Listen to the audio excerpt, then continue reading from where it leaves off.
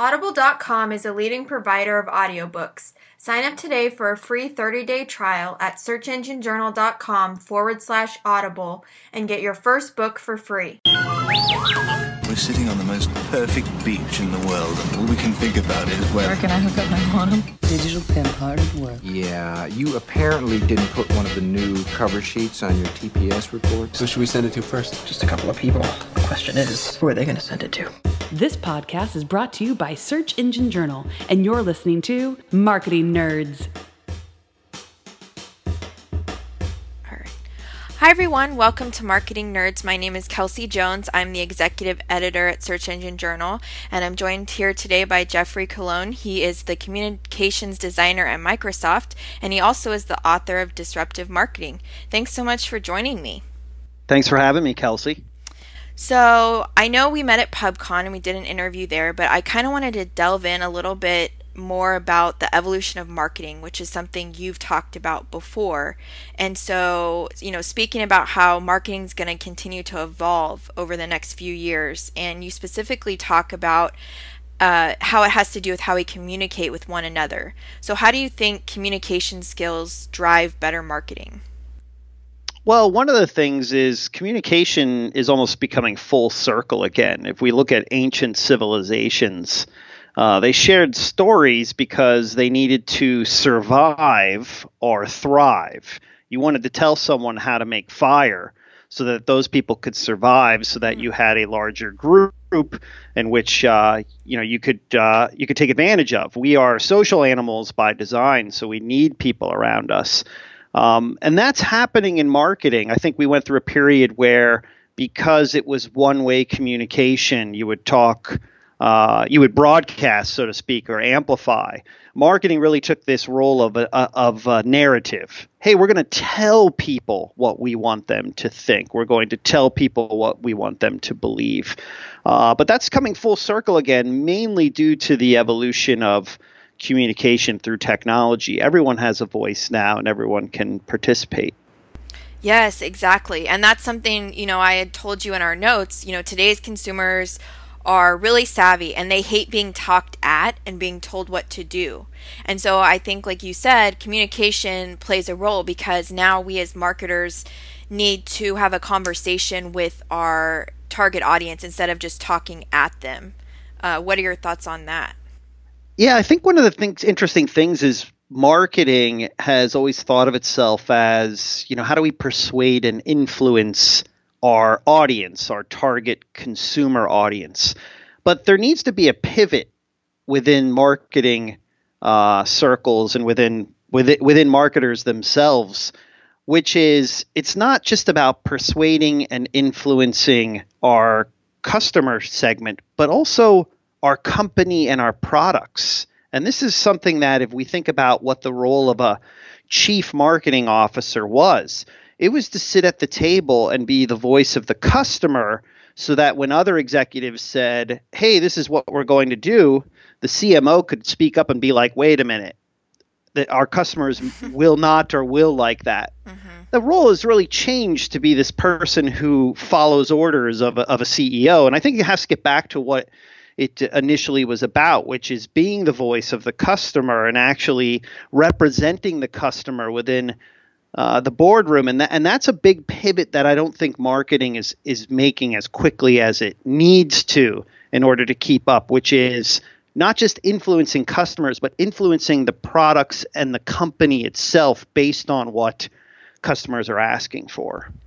Yes, exactly. So I have a good analogy. So my husband's department has this annual barbecue thing, and I met a guy that he works with that DJs on the side, and his DJ name is DeBeast, which doesn't matter, but I think that's an awesome DJ name. So anyway, we were talking about DJing because I think it's super interesting how people manage to do that and how they control the crowd. And I said, well, what's your key tip for DJing? And he said, what you have to know in order to be a good DJ is you play the music that people want to hear. You don't play the music that you want to listen to. And I think that that's a perfect analogy for marketing.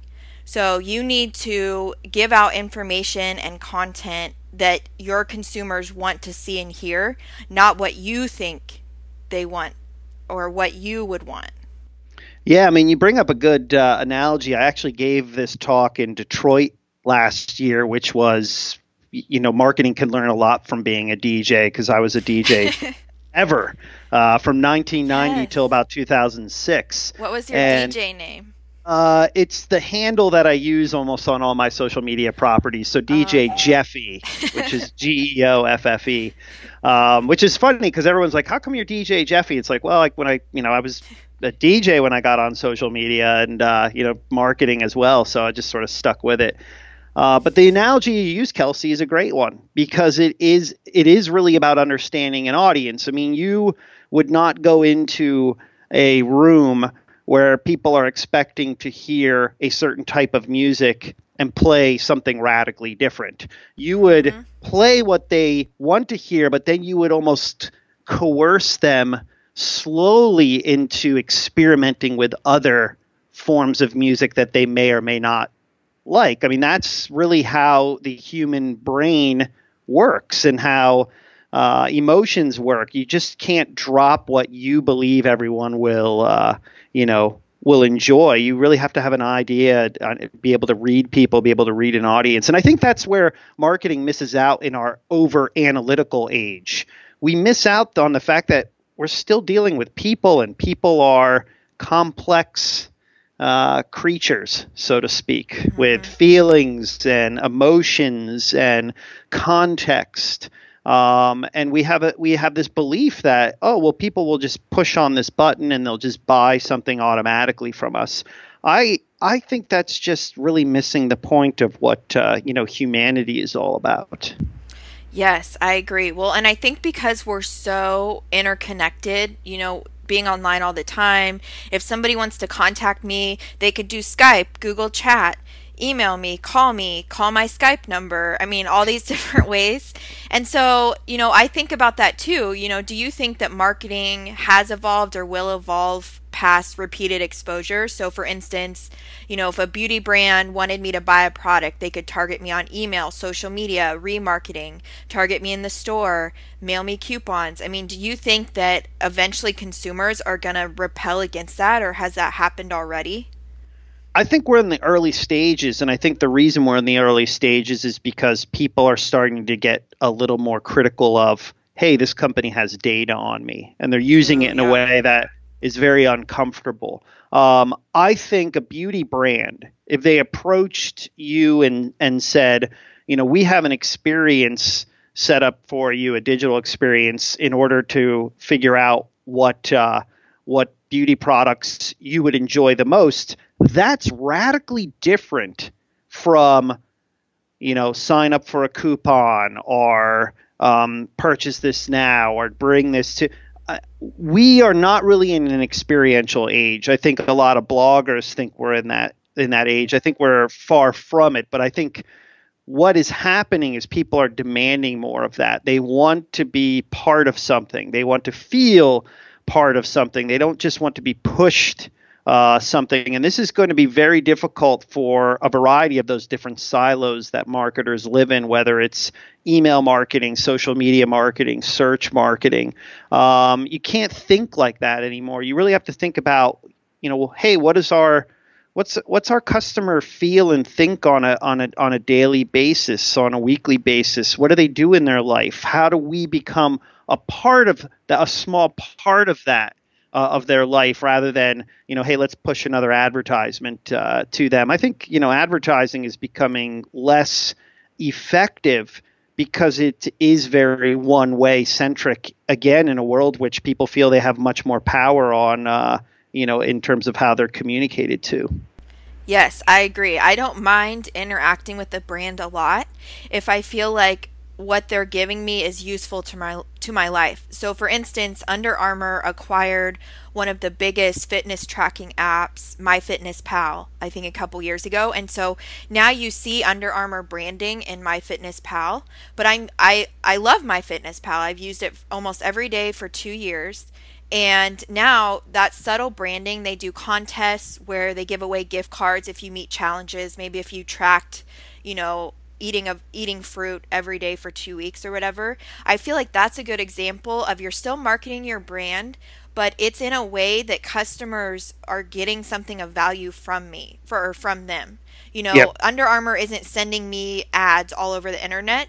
They're already integrating themselves in an app that I use every day, and it fits perfectly because mostly or most likely the people that are tracking their food and exercise are going to be more likely to want to buy a higher quality athletic product because having a healthy lifestyle is important to them. I mean, Kelsey, you brought up a great example. Under Armour doesn't need everyone to be their consumer. They Yep. need a specific segment or a specific person. I think marketers who still believe, everyone needs to love us. I mean, there's maybe they have some psychological issues or something that they need to go talk to their shrink about. Not everyone is going to love you. Not everyone is going to need you. Not everyone is going to have to use your product, solution, or service. It's when you find out who is really going to use your product, when you can key in on them and really understand who they are and build something around that. I mean, that's a beautiful thing. I think that's what probably gets you excited about, Under Armour, because you're like, okay, this makes sense. This fits my lifestyle. I actually will go and purchase their a product from them when it's time for me to get running clothes or fitness clothes or something of that nature.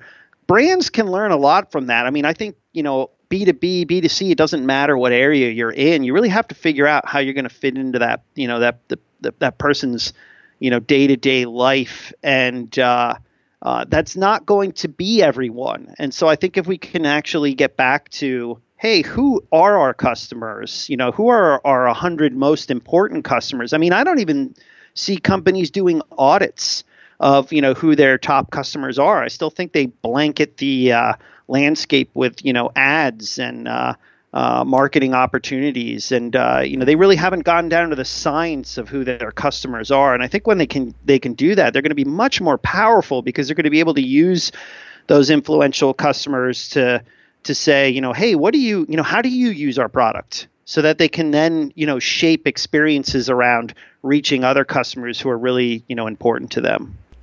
Yeah, I agree. And just because someone goes to your website once, that doesn't mean that automatically they're your target customer or, you should be marketing to them.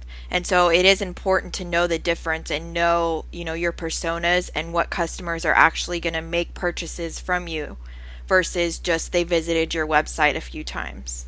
Yeah, because I mean, you visit sites probably daily that you have no purchase intent whatsoever, but you might be doing research or somebody sent you something or you did see a ad where you were like, okay, I'm curious about who this company is, but it's once and done. You go to the site and you're like, this isn't for me. And so you are, you basically go on with, living your life. But they have sort of taken in that information and they think, okay, this is the person, we should, start to target this person because they visited our site or they clicked on an ad or they liked something on, social media. I mean, humans are curious. And I think brands don't realize, that as well, that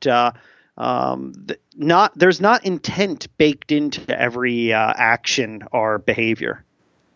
Yeah, so how can you appeal to that curiosity without coming across as, too pushy or too cheesy? Because, I see some campaigns that I think are brilliant. Like, for instance, after I think the first presidential debate, Excedrin sponsored a hashtag on Twitter that was something like, if you have a migraine, try Excedrin or whatever. And that was perfect because it played exactly to the sentiment of what people were saying and it wasn't pushy.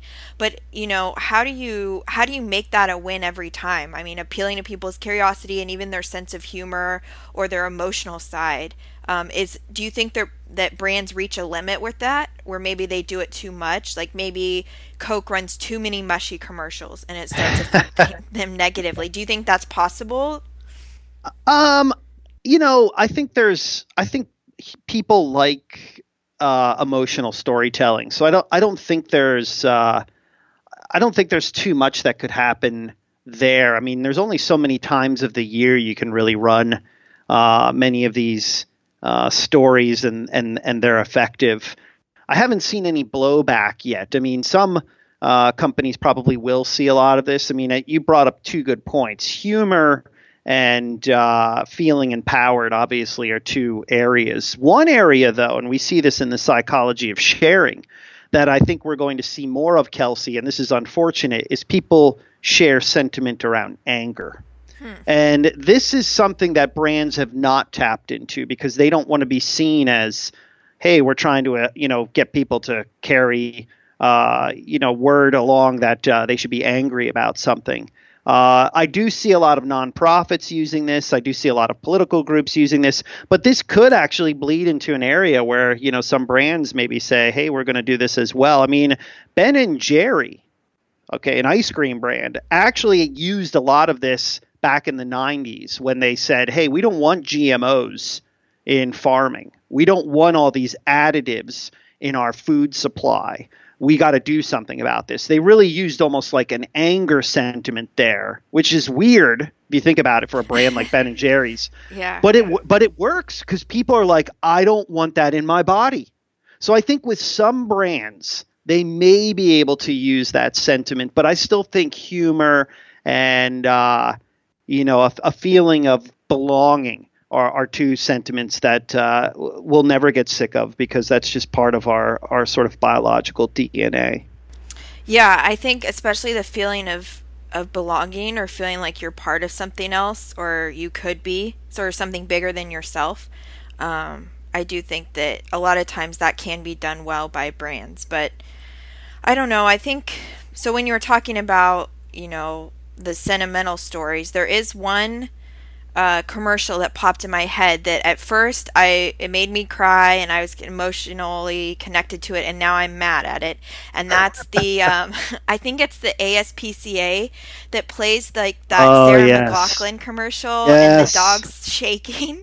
Yes. I mean, at first that worked, but now it just makes me mad because I don't want to see it anymore. Yes. And I know it's still a reality, but they could have changed their branding and then turned it into, here's a dog that is healthy and was able to be adopted and shows the dog happy and with their new owners because they got to stay in the shelter longer. So I think sometimes it can be played out. Yeah, no, Kelsey, you bring up a good point there too, because you also show the evolution. Like, here's what your donation actually did do, rather than sort of thinking in a static fashion, which is, hey, the world is always terrible and will continue to be terrible no matter what you do. People want to see reactions to their actions. That's another thing that I think brands miss out on from using certain forms of communication. I mean, it's probably costly to do another advertisement for the ASPCA, which, disclaimer, I actually donate a lot of money to. But it's, they have to realize like, hey, we need an evolution here. So I think companies need to realize that, they have to take that into consideration when they're thinking about, what their communication strategy is. Yeah, I love the tie back to the evolution of marketing, which is, what we're talking about. There was one other topic that I wanted to ask you about for our podcast today, and that was voice search.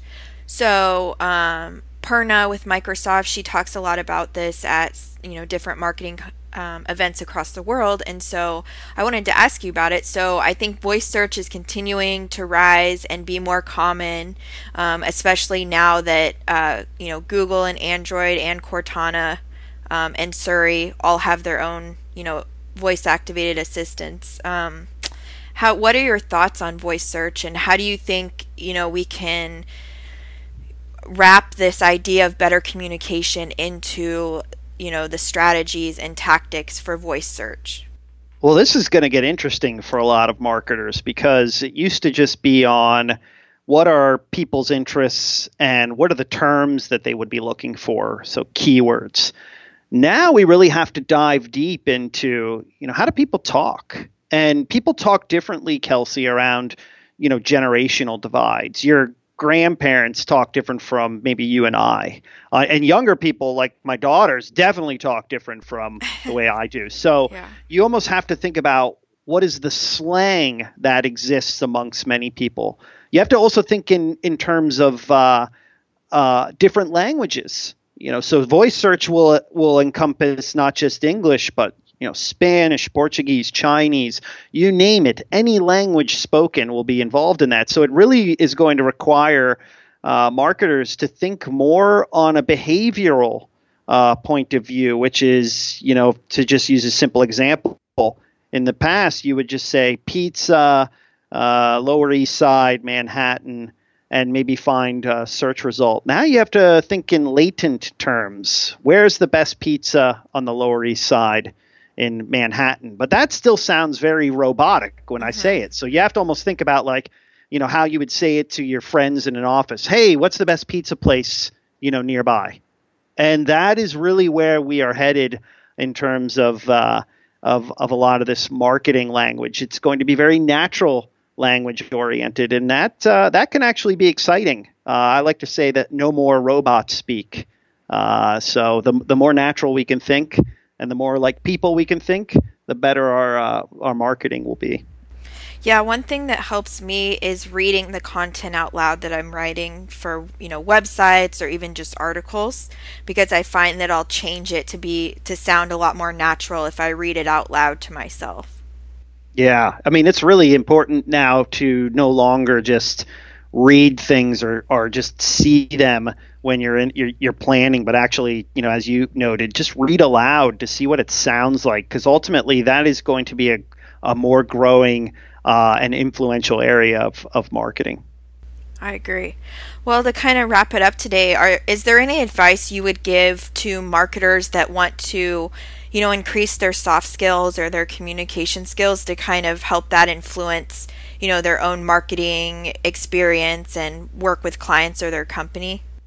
Yeah, one of the things that I talk about in the book is, how do you increase your emotional intelligence? How do you really understand people's frustrations? Because marketing, again, is understanding, people's frustrations, your customers' frustrations, putting yourself in their POV. So I think one of the examples I used is, travel as much as you can.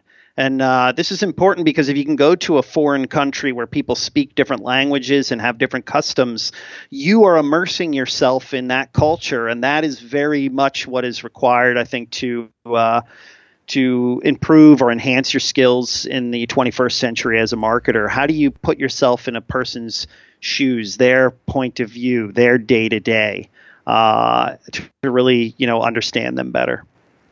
I love that. I agree with the traveling thing. And even if you can't travel or you don't get to as much as you can, have conversations with people, start a podcast, just ask if anybody wants to meet for, a virtual coffee date for 15 minutes to, meet new people. That could be a cool way to kind of get better experiences as well. Yeah, I mean, anything that just allows you to talk to people very different from who you are, I think is a really good soft skill, because the world isn't about groupthink anymore. It's not about putting the same people in the same room who think the same way. You're not going to solve the greatest problems in the world that way. You're going to solve those problems when you put a very inclusive group. They speak different languages. They look different from each other. They have different melatonin in their skin. I mean, all these things are really important. They sound and look different from one another. You put all those people together, I mean, you really get a sort of a beautiful solution in terms of the problems we face in marketing, as well as the world at large. Agreed. Well, DJ Geoffrey, thank you so much for joining me. Thanks, Kelsey. And for everyone, this is Kelsey Jones and Geoffrey Colon with Microsoft and Search Engine Journal. This Marketing Nerds podcast has been brought to you by Search Engine Journal. For more news, interviews, and how-to guides from marketing experts from around the world, visit us at searchenginejournal.com.